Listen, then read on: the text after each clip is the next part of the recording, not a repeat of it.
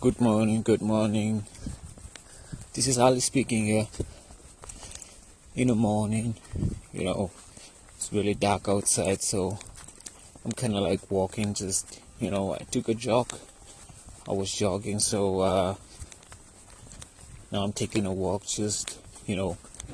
getting some fresh air, you know.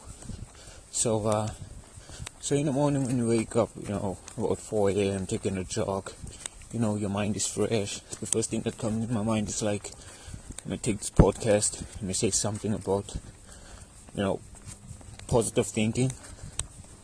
And also, think about something positive, Think about something that can make you, like when your day starts.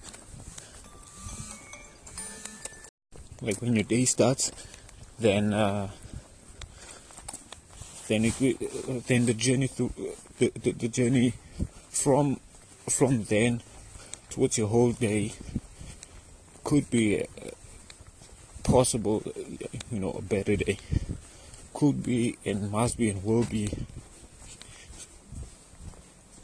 a better day, because what makes a day is how you woke up in the morning.